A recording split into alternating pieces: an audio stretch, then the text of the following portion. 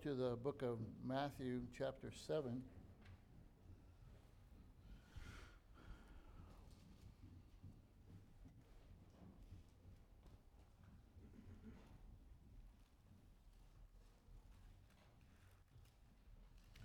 Matthew chapter 7, and we're going to look at two verses 13 and 14. Very straightforward teaching.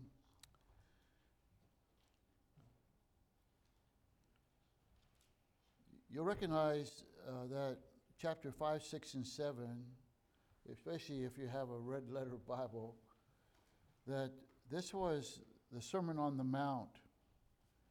And Jesus has preached about the need for salvation. He began with the Beatitudes.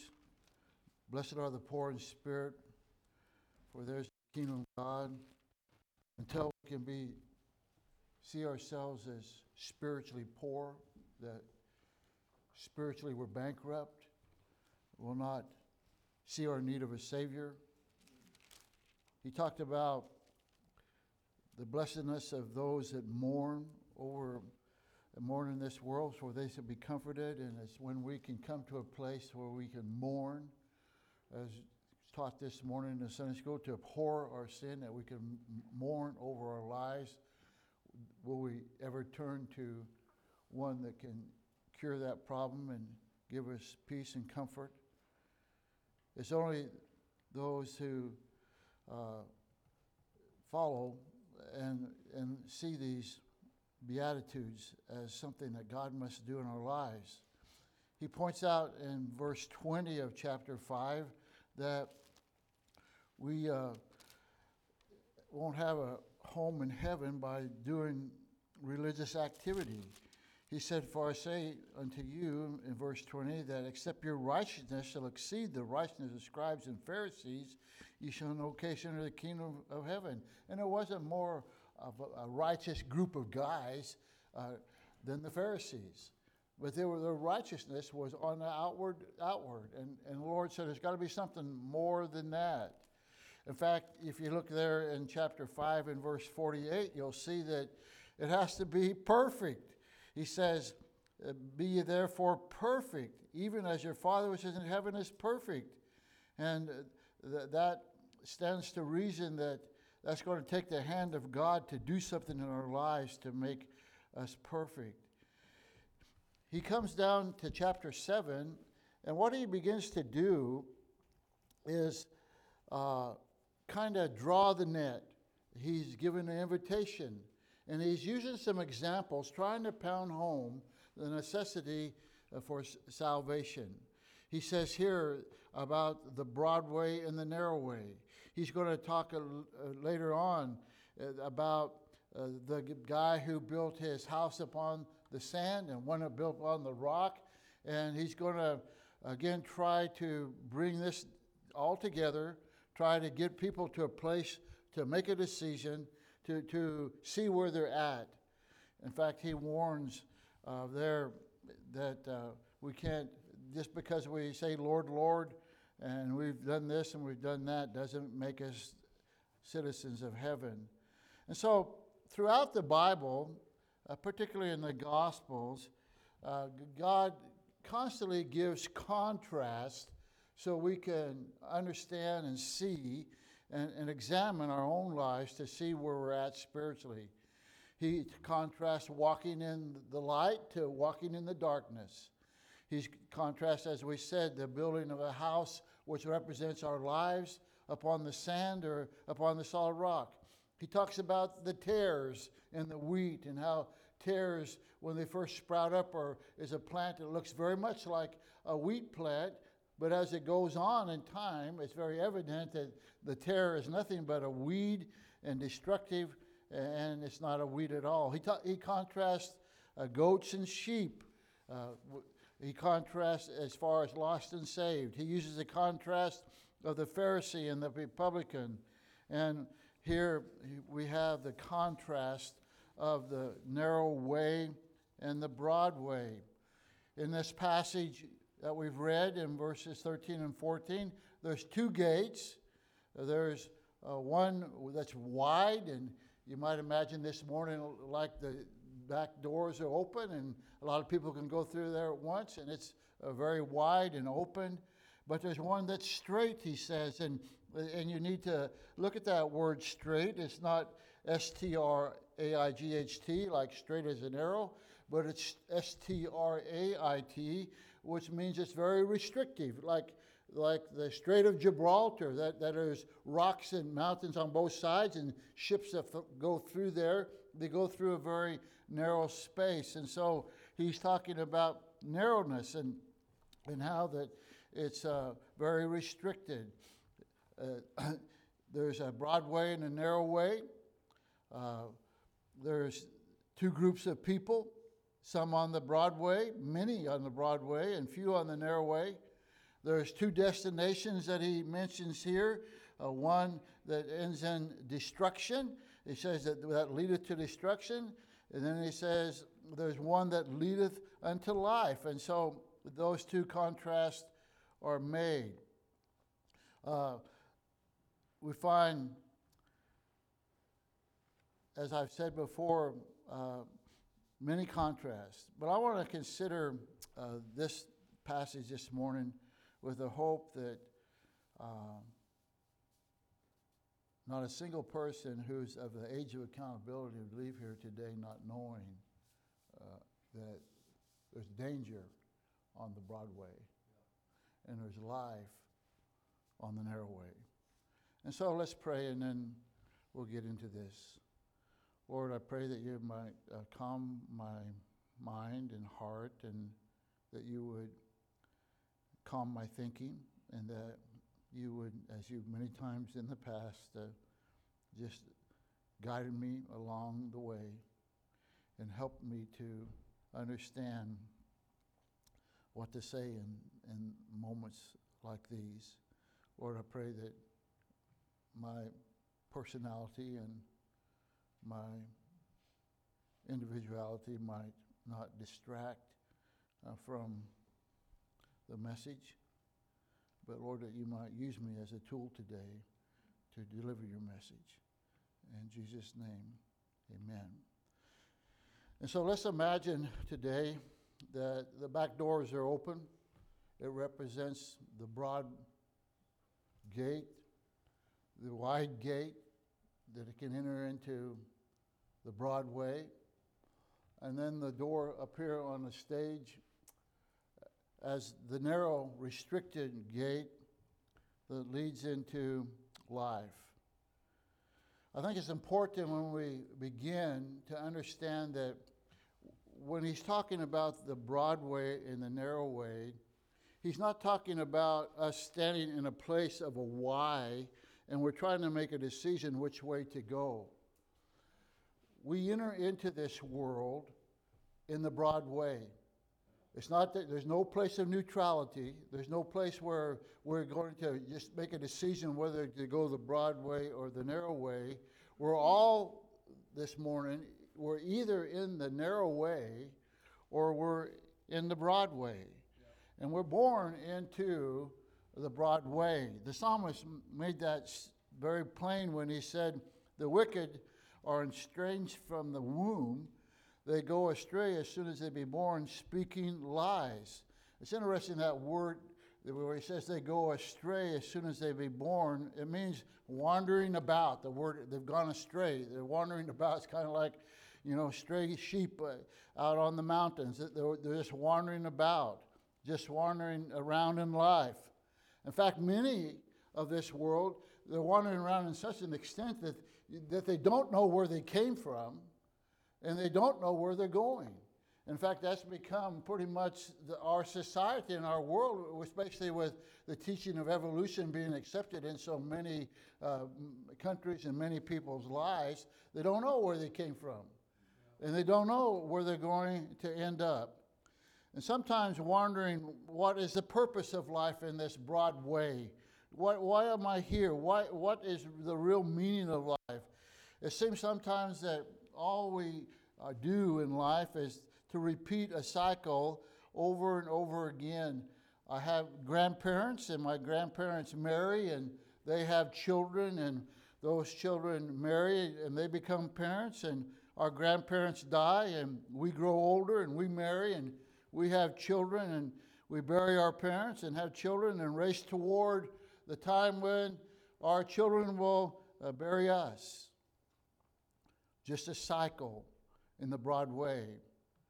Back in the 1950s and 60s, and I know that it's hard for you to think back that far, but there was a singer by the name of Peggy Lee, and she sang this song that was entitled, "Is That All There Is?"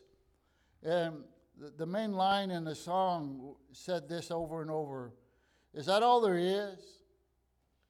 Is that all there is? If that's all there is, my friend, then let's keep dancing. Let's break out the booze and have a ball. Is that all there is?"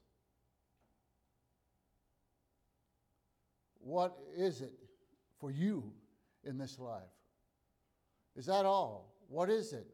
Have you found that place of, go for the gusto? Have you found that place where you found it? This is it. Eureka, I found it. This is it.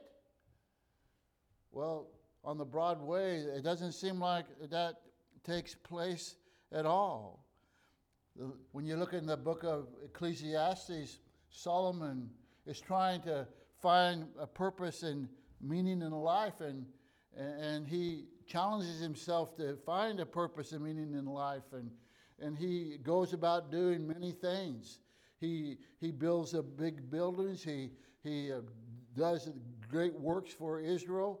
But he said, in the end, it's vanity. It's like a warm breath on a cold day. And he said, all this stuff that I've gathered around, I'm going to die and leave it to somebody else. And quite possibly, they're just going to waste it away. He talked about many different things, and he said he kept his heart back from nothing. He wanted to see new things and learn new things and do new things, and he wanted to somehow find a real meaning and purpose in life in doing that, as he spoke as a man on the horizontal plane. And finally, when he comes to the end of it in Ecclesiastes, he's going to say, what is the conclusion of this whole matter of living life? And he says, fear God and keep his commandments, for this is the whole duty of man. That he found that life and meaning was found in that. And listen to what he said. He said quite similar to Peggy Lee's music. He said, one generation passeth away, and another generation cometh, but the earth abideth forever. The sun also riseth, and the sun goeth down, and hasteth to his place where he arose. The wind goeth toward the south, and turneth about to the north. It whirleth about continually. The wind returneth again according to its circuits. And so everything's cyclic. All the rivers run into the sea, yet the sea is not full. Unto the place from whence the rivers come, thither they return again. All things are full of labor. Man cannot utter it. The eye is not satisfied with seeing, nor the ear filled with hearing.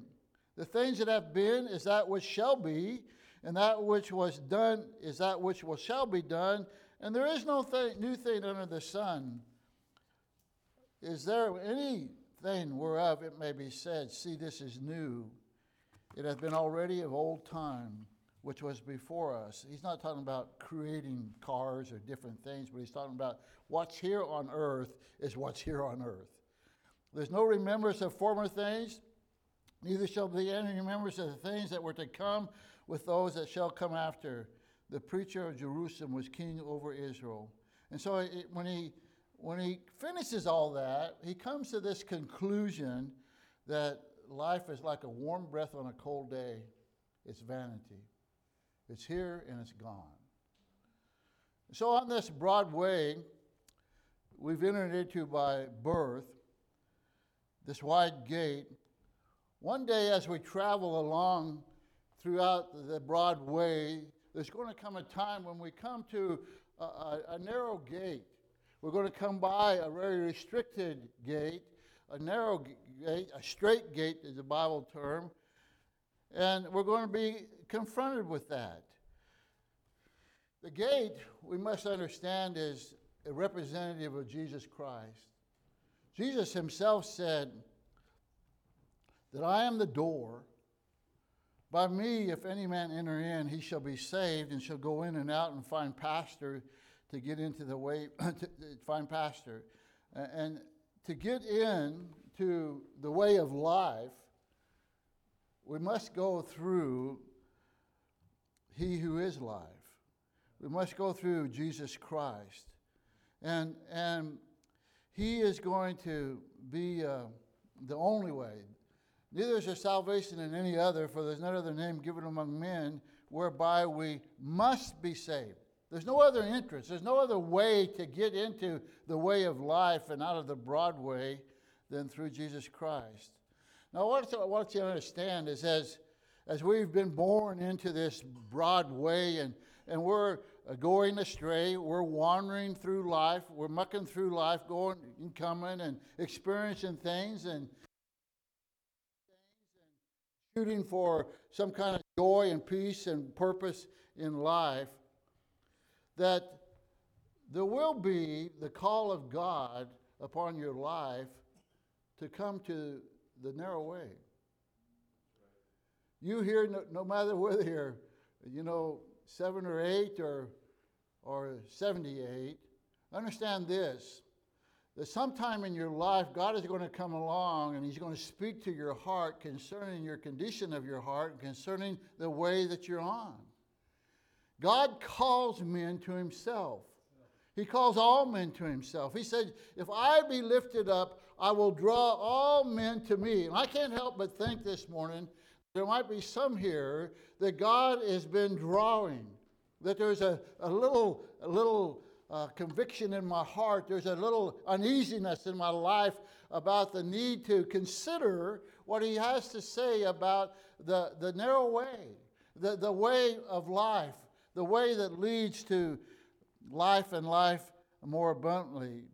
He said, not only if I be lifted up, I'll draw all men unto me, but He also said, therefore we labor and suffer reproach because we trust in the living God, who is the Savior of all men, especially those that believe. And so God wants to save everyone on the broad way.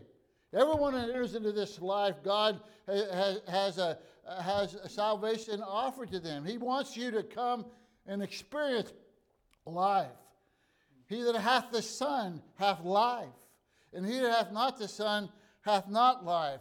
It's only an existence. As the read this morning, and the times of this ignorant God winked at, but now commandeth all men everywhere to repent. And as we studied in Sunday school, the very first message that Jesus, first command that Jesus gave when He began His public ministry was repent and believe. And so this morning, when you go through life, at different stages of life, different times, whether you were raised in church or people are raised out of church, whatever nationality, it doesn't matter. But God draws men to Himself. He brings them on this journey of going astray and wandering in the broad way. He's going to bring them by a door, a spiritual door, and it's a door of life. And people are going to stop and they're going to ponder and they're going to wonder and they're going to weigh the differences. Is this really restricted, narrow way? Is it worth me giving up all this broad way out here? There's going to be a time of making a decision. And so let's note the broad way and the narrow way. First, the broad way. That word broad means it's spacious. It's wide open. It's full of many people. On the broad way, the way you travel in life, what you do is your own personal business. Doesn't matter. It's nobody else's business. When I'm on the Broadway, when I'm coming into this world, listen, I don't care what you think. I'm going to do what I do. And it's very broad. On the Broadway, my ideas are just as valid as your ideas. Don't be telling me I got to conform to you. This is the Broadway. I can do what I want to. Free thinking is involved in the Broadway. On the Broadway, there's much room for all religious ideas. After all, the philosophy of the Broadway is we're all trying to go to the same place. Where we may travel different roads, but we're going the same way. On the broad road, on the Broadway, I am the master of my own destiny. I make decisions for myself. I'm going to do what I think needs to be done, and I don't care what other people think. On the Broadway, your lifestyle and your choices of life are many. You can choose from a lot of different styles of living and believing. In fact, no one's really crowding you. You know, if you want to believe that way, go ahead and believe that way. It's your life. Do what you want to do. No one's really crowding you on the Broadway. On the Broadway, your choices are for you and you alone. There's room for all ideas. The Broadway is open to open-mindedness. There are no narrow-minded thinking people that can say that they're right and you're wrong. And what is truth for you is truth for you. But what is truth for me is truth for me. And you live like you want to live. That's the Broadway. That's what's natural in the Broadway. There's so much freedom in the Broadway. In the Broadway, you're the king of your castle. And the majority travel this way. After all, if the majority are traveling this way, how can they all be wrong? How can they all be wrong? The Broadway is the way of a lie. The Broadway is a way of deception. It's a way where man thinks that he has the world by the tail on a downhill pull, but it's actually a trap. The Bible speaks of being taken in a snare by the devil. It's like a mouse who's popped up out of his hole, and he takes a big sniff. Cheese! And he runs as fast as he can to get the cheese. And the trap got him. The Broadway is a death trap.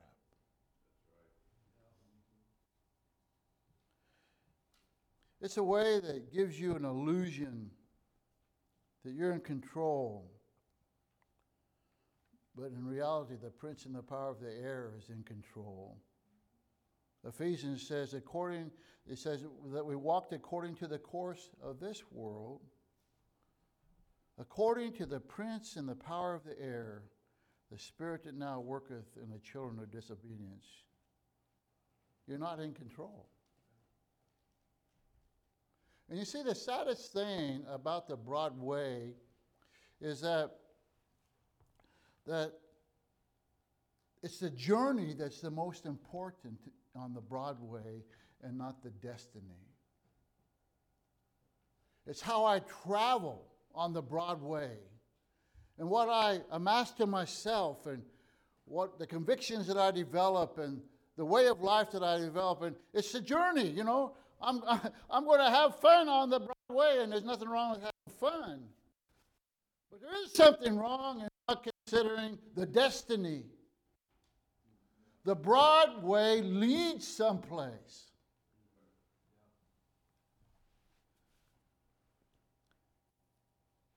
And the Bible says, and it is appointed unto men once to die, and after that, the judgment.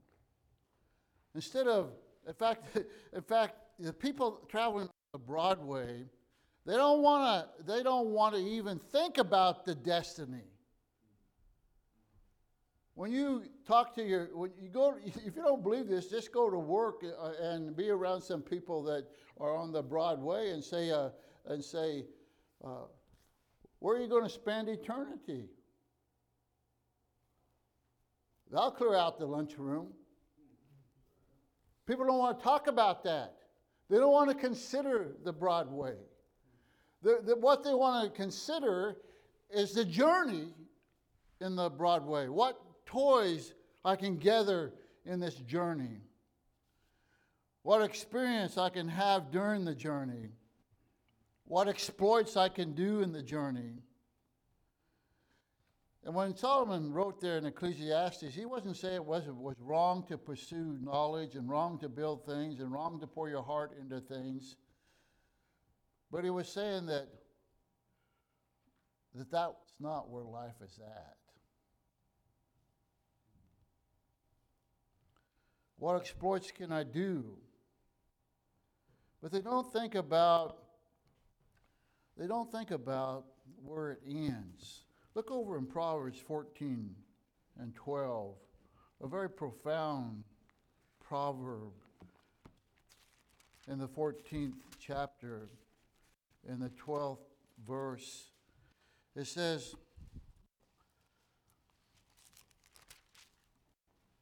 there is a way which seemeth right unto man, but the end thereof are the ways of death. Man has this idea of a way that he should go on the Broadway, what direction he should take, where he should travel, but they don't consider the end. And Proverbs reminds us that there's a way that seems right unto man. You know, I just made the best choices I could. I just did my own reasoning. I figured this out for myself, and it seemed to be the right way. But where does it end?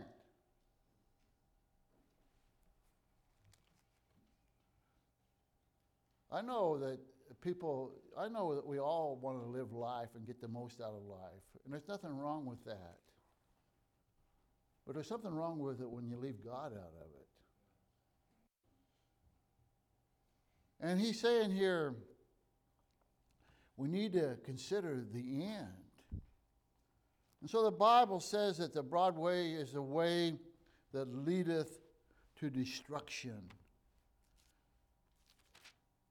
It leads to destruction.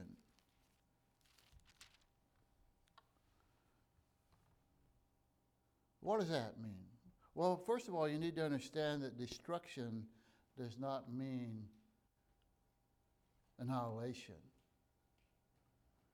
But destruction has more of the context of ruin.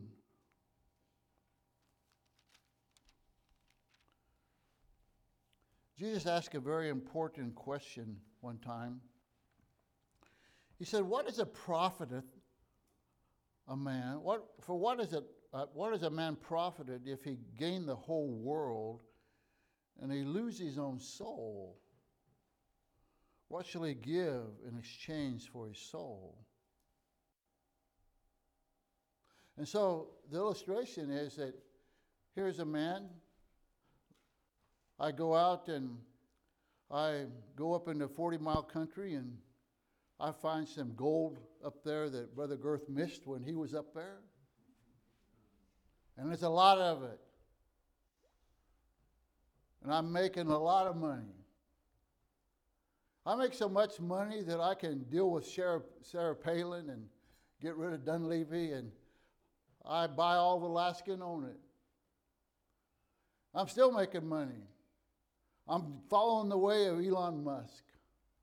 I move on down, and I say, Yukon Territory is pretty nice, so I buy property, and I own all Yukon Territory.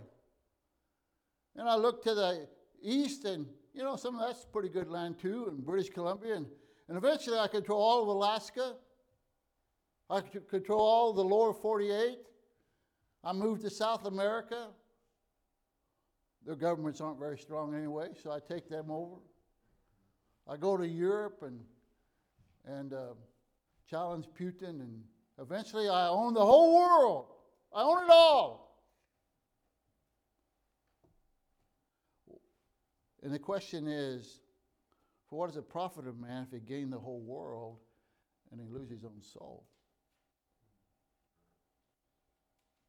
The broad way fails to think about the soul. I'm reminded when you come to the book of Revelation, it talks about that the dead, small and great, that is the lost, stand before God at the great white throne judgment. And they've been kind of in the local jail, and they've waited trial. They went to hell after they've died, but they've waited there, waiting trial to see what their eternal destiny will be. And now they're brought before before God and the throne, where things are going to be judged, and they're facing life in the eternal penitentiary. And perhaps they still had some hope about and remembered their life before. But the Bible says when they come to the great white throne, which is separated someplace, and I don't know where it's at, but it said that heaven and earth fled away from that. And here I am standing at the great white throne, hoping that somehow there'll be some mercy and somehow I'll be reprieved. And I look, and all of creation, the great white throne, and it's going to melt with fervent heat. All of it's gone. And in my heart I say, I'm ruined. I am totally ruined. And that's what it means. Destruction. A total ruin. What of the straight gate and the narrow way that leads to life? First we can rejoice that the gate's open. It's open. That we can find a place of life. And that God, in His mercy, is drawing men to Him. God, in His mercy, is pleading, come to this gate. Do business with me at this gate. Come that you might have, I come that they might have life, He said, and that they might have it more abundantly. God wants us to have life. Life much more, far greater than it can ever be found on the broad way. Secondly, the way to life is through the door, and we've talked about that Jesus Christ, who said, I am the way, the truth, and the life, and no man cometh to the Father but by me. Of whom the Bible says that He loved the world and gave His only begotten Son, that whosoever believes in Him should not perish, but have everlasting life. And it's a restricted gate. It requires leaving some baggage out of the way. And so this morning, let's imagine that I've been traveling on the Broadway. I've been going here and there, and I've enjoyed this hunting trip over here, or this concert, or this relationship with these people, and I've moved on, and I'm going around the Broadway, or maybe I've just settled in one place, and I've just lived to live, and I'm just doing my deal, and during my going astray or my wandering on the Broadway, there's something in my heart that's saying, you're missing something. Is that all there is? Is that all there is to life? Then let's just keep dancing. Let's bring out the booze and have a ball.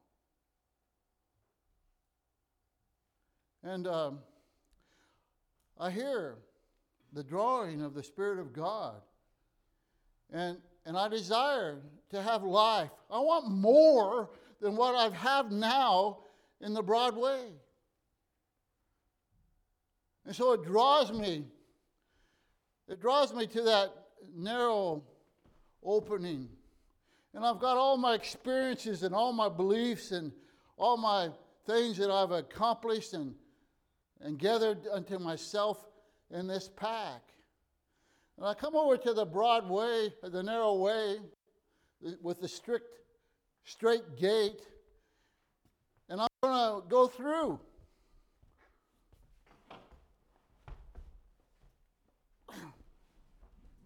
I can't get in. There's a problem.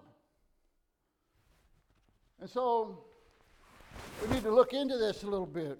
What's the problem? What's the problem that keeps me from getting into the way of life? And the first thing we dig out of the pack is we have this this bill, the wages for deeds done, the different sinful behavior and disobedience and unsurrender. And the bottom line is death. And so I find that the narrow, straight way, hey, listen, buddy, this is the way of life. You can't get in that door owing a wage. You owe a wage. You can't get in the way of life without your bills being paid. And what is required is death. Oh, okay, I understand. Well, let me try to get this figured out here for you. You know, I went to church every Sunday. I read my Bible. Right here, look at all the record of that.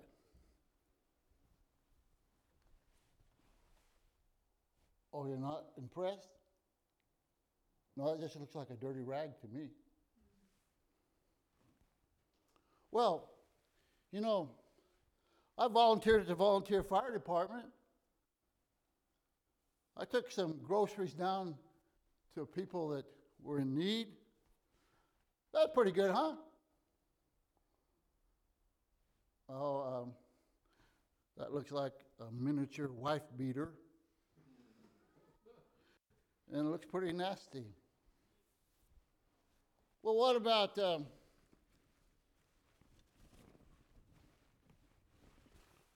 this? There was a missionary down the road there, and I actually gave him some money to do mission work over in Lebanon. Yeah? Well, let me tell you something. That doesn't cut it. Well, I obeyed my mom 55% of the time. Doesn't that count for anything?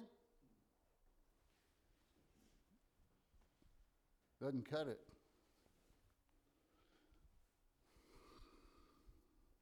Well, you know, I've been faithful all my life to my wife.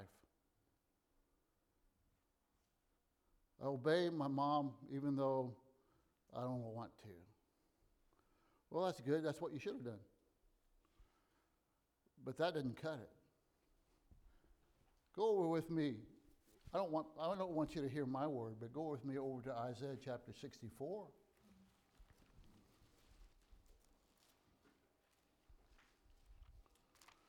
Isaiah chapter 64.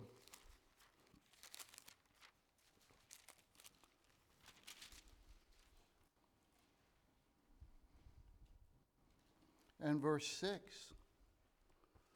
But we are all as an unclean thing, and all our righteousnesses, the good things we do, are as filthy rags, and we all do fade as a leaf in the fall, and our iniquities, like the wind, blows us away, takes us away.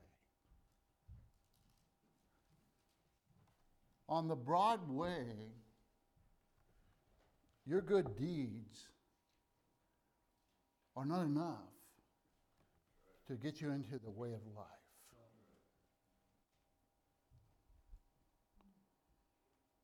For the wages of sin is death. But I felt as though there's something else in this. You better dig a little deeper there, buddy. And you'll find the setting above your head. Now you listen to me. God is upset with sin. And God is upset with sin in your life. And John chapter 3 says, turn with me there. John chapter 3 and verse 36.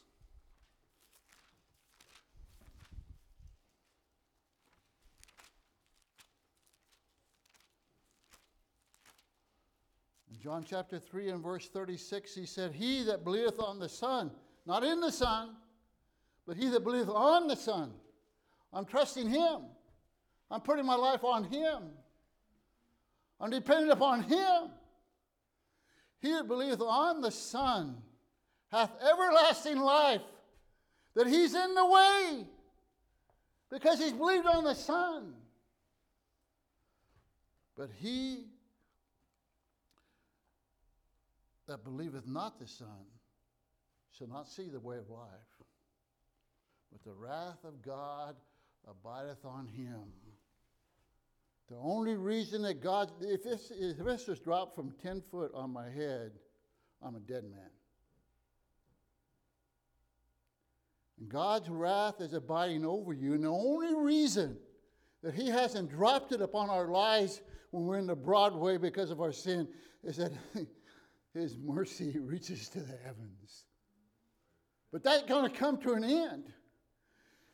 And when I take that over there, he said, listen, you're going to have to, before you enter into the way of life, you're going to have to deal with God's wrath. We want to talk about salvation as being a better life and it's enjoyable and God loves you and has a wonderful plan for your life. No, we must be saved from the wrath of God. Something has to take place there before we enter into that narrow, restricted way. The wrath of God must be dealt with. And so, we're going to have to do business with God. The only thing that satisfied the wrath of God was the blood of Jesus Christ. And the only thing that can remove your sins as far as the east is from the west is the blood of Jesus Christ. And note what it says back there in Matthew chapter 7. In Matthew chapter 7, the very first words of verse 13, enter ye in at the strait gate. It's a command. He said, you here that are in the broad way and you're just bebopping around, you're just living life, and you're trying to get the most enjoyment out of life you can, and you're doing things your way. You're singing Frank Sinatra's song, I did it my way. He calls out to you today, enter ye in. Quit wandering in the wide, broad way. Come and enter into life. Come and have life. Come believe in me. Repent of your sins and trust in me. He that hath the Son hath life. And he hath not the Son hath not life, but the wrath of God abides upon him. I don't want to be dramatic, but I want to be truthful. If you're not saved here this morning, God's wrath is over you.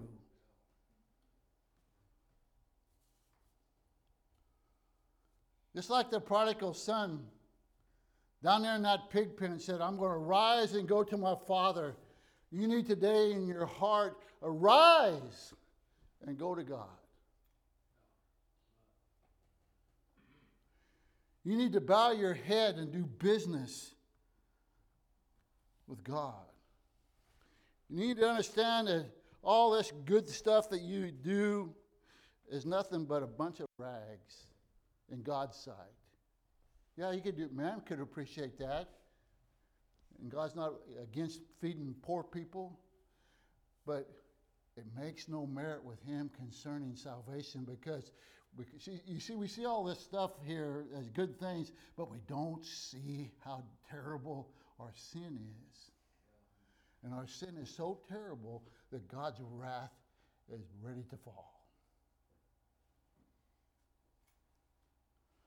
You need to sing in your heart, just as I am without one plea, but that thy blood was shed for me. O Lamb of God, I come, I come. He that believeth on the Son hath everlasting life. And he that believeth not the Son shall not see life, but the wrath of God abideth on him. But what are the narrow way? What are the strict gate and the narrow way? As we said, it's entered through Christ as the door.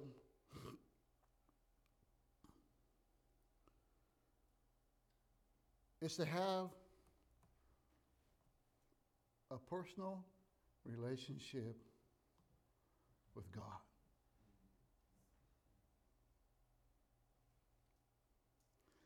The thief cometh but to steal and to kill and to destroy, but I come that they might have life and have it more abundantly. And he that hath the Son hath life, and he hath not the Son of God hath not life. You see, as I traveled the Broadway, friends come and go. Some friends that I had in the Broadway, later on in the Broadway, they weren't my friends. They come and go.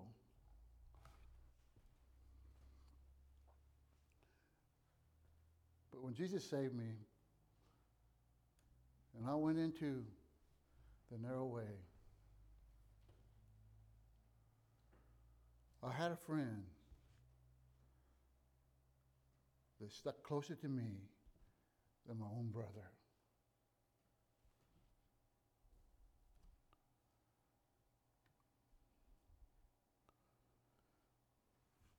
A friend that never leaves me, no matter how bad I've been, and never forsakes me. What a friend we have in Jesus. A friend not for a moment, but for eternity. A friend that not only befriends me, but he brought me into his family. And not just as someone tolerated, some kind of adopted wanderer, but brought me into his family and said, listen, all that I own, all that I have, all that will be, you're going to be an heir and a joint heir with me. You're not giving up anything and leaving the Broadway, but you're gaining everything by entering into the narrow way. Hallelujah. What a Savior. In the Broadway, I have friends where I'm having trouble, and I want to go talk to them, and some say, listen, I got my own problems. I don't want to listen to that.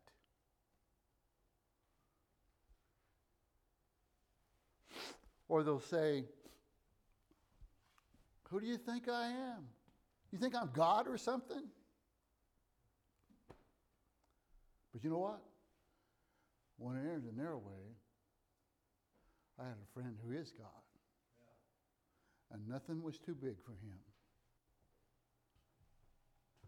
Listen, when I left all this and I entered that, I gained it all. I gained it all. A number of years ago, I heard of a man working in some remote site here in Alaska They had a camp there, and he was trying to witness to one of the men he'd befriended on the site. And one day, as he passed by his friend, he asked him, "Where are you going?" And he said something like, "Well, I'm going to go over to the cookhouse." And he replied, "No, no, no. Where are you going when you die?"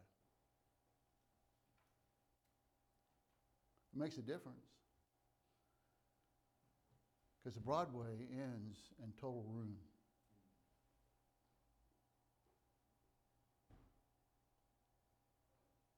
Let me ask you,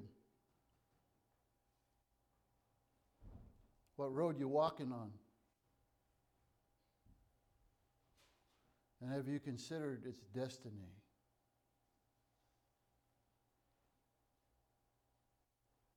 Let me encourage you to get to the narrow, straight gate and the narrow way, whatever you have to do. But let me tell you something. You're not going in if this is on your back. You're going to have to leave it all at the entrance and say, "Just as I am, without one plea, but that your blood was shed for me, O Lamb of God, I come, I come." As we close this morning in a song, possibly the song "Just as I Am," I'm asking you who know and you've heard and you've sensed the drawing of God in your life. I'm asking you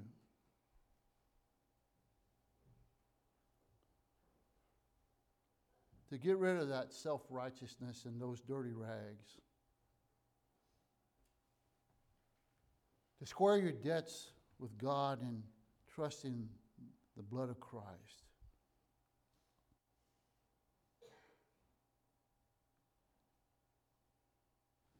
And like the prodigal, to rise and go to the Father. I'm not calling you as we sing this song to come forward unless you want to go someplace else and talk about this more. I'm talking about you, right there where you sit, determine, I've had it with this way. I've had it with living underneath the conviction of my sin. I've had it with being constantly running from the voices within my heart saying, "Come unto me, all you weak and heavy laden, and I'll give you rest." I've done with that. And I'm going to go to the narrow way as fast as I can go. And I'm going to throw myself upon the Lord. And if you would do that, then I would encourage you to tell us. If thou wilt confess with thy mouth the Lord Jesus and believe in thy heart that God has raised him from the dead, thou shalt be saved. Listen, there's something wrong when a person says that he's been saved and he doesn't want to share it. And so I encourage you to come and share it. But let me give you my experience. When I was 13 years old, sitting in church service, like many of you that are from families in the church, you've come constantly. And from about 9 to 13, the Spirit of God really hammered me at the close of services like this. Come to the narrow way.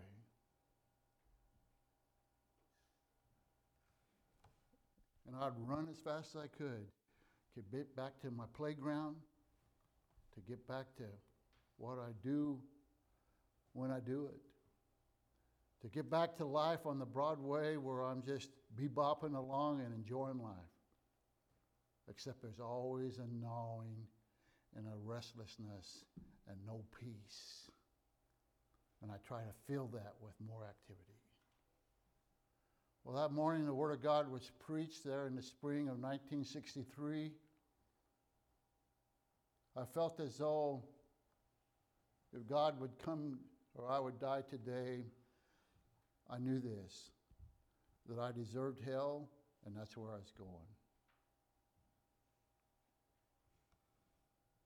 And when the invitation was given, I simply was standing there on the end of the pew, and I simply stepped into the aisle.